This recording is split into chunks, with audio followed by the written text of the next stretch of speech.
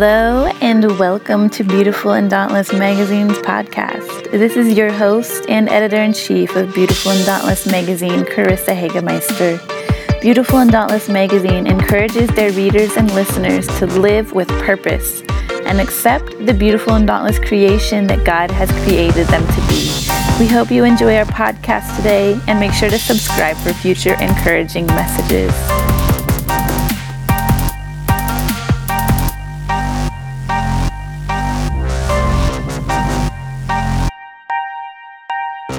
Hello, beautiful and dauntless. This is Carissa Hagemeister Irani. I have not been able to do podcasts in a while because I got married and moved and a whole bunch of crazy things have gone on. But I'm here with Beautiful and Dauntless Magazine, and we are going to begin doing our podcast again. I'm going to catch up on the months that we've missed. So I'm going to start with September's Proverbs 31 article, and then work my way backwards. So it might be confusing, but it's not like they're not in any specific order, so it shouldn't be too horrible for you.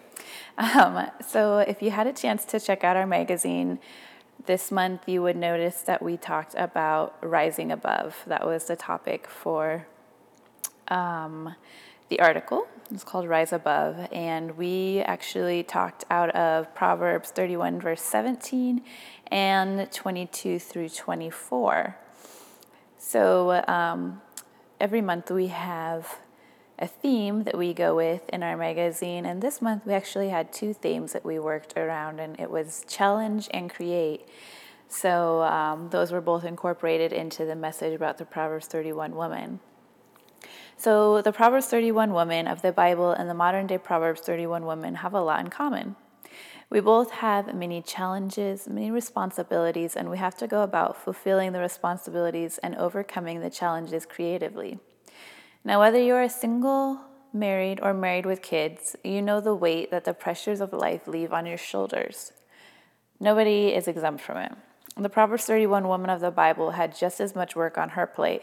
It just looked different than ours does today. Now, as always, there are some key lessons we can learn from her to make our life a little bit easier. The Proverbs 31 woman is not only a boss babe, a hard worker, but she is also a woman of class and of power. Now, as I mentioned, we have two sections of Proverbs 31 that we're looking into for this study. The first verse is verse 17. She sets about her work vigorously. Her arms are strong for her tasks. A woman that faces challenges on a daily basis, which would be every woman out there listening to this, am I right? has to be strong. I do not mean she has to be a muscle woman, but she needs to keep her strength and her health in good shape, health in both the physical, mental, emotional, and spiritual realms. And if we cannot keep up with our strength and our health, we will have a hard time facing and overcoming challenges. Can I get an amen? We will also have a hard time tapping into our creativity. Our minds and our bodies are weakened and negatively affected when we do not take proper care of them. And I can be a witness to that. It's anytime I have not taken care of my body or one part of me, all the other parts just kind of fall to pieces, and I don't make it anywhere. I can't get past things. So the first thing we can take away is that we can keep our arms strong for the tasks we have to complete, that we need to. Take care of your health in all facets of the word, in every realm of who you are. Now, I'm presently suffering from not taking care of my health as I should have. I just got married last month. The last month leading up to my wedding became very crazy, and I let certain things slip. Namely, I did not take the time to work out my muscles or exercise my body as I needed to, and I was kind of slack on what I should have been eating. And it does have a big effect on you. So I was busy pulling the last bit of everything together, and I neglected my health. And now that the wedding's over and all the crazy is over, I'm trying to get back into the routine of working out and back into the routine of taking care of my body. And that is always the hardest part, is starting. My body feels extremely tired and drained. I have no energy to do much of anything, but I have so much I have to do to get caught back up on my regular life. And I know that I must push past the fog and get my strength back so that I can face the challenges that lay ahead of me. So over the second section, we are diving into verses 22 through 24. She makes her own bedspreads. She dresses in fine linen and purple gowns. Her husband is well known at the city gates, where he sits with the other civic leaders. She makes belted linen garments and sashes to sell to the merchants. Now, as a Proverbs 31 woman, we should not sell ourselves short, ladies. We should not settle for anything less than the best, and this can be in your finances and work. This can be in relationships. This can pretty much go into any area of your life. We should work hard and reap the rewards from the hard work, not allowing another to reap those rewards.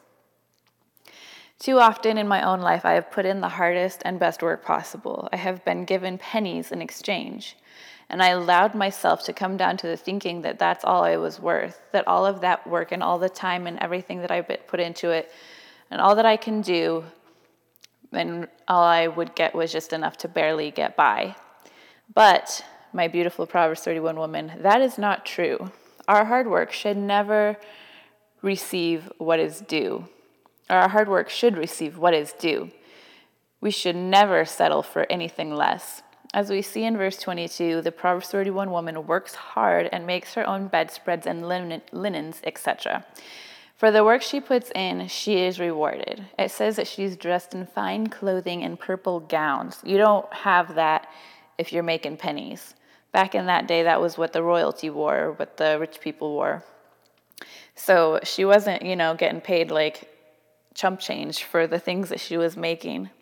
And this is the way we should expect to be treated, not as slaves to the rat race, but as royalty to the kingdom of God. This is how God wanted it to be. So the second takeaway we can get from this is to put in the hard work and expect nothing but the best in return. Expect it and receive it. Do not accept or settle for anything less. This woman could have been like others and received next to nothing for the things she diligently made. She could have spent her time traveling and trying to sell her goods. She overcame that challenge, though, by creatively deciding to sell her goods to the merchants. She made a good profit from her goods and gave the merchants something of value to sell to their customers. And she didn't let them rip her off. In those days, women did not amount to much of anything, but she knew that her goods and her work was worth so much more. Her husband, also knowing his worth, held a high seat among the other leaders in the city. They were a power couple. That's what me and my husband want to be. We want to be a power couple. Together, they knew their worth. They worked diligently and received what was rightfully theirs. They overcame the challenges of those days by creatively figuring out ways to work all things out.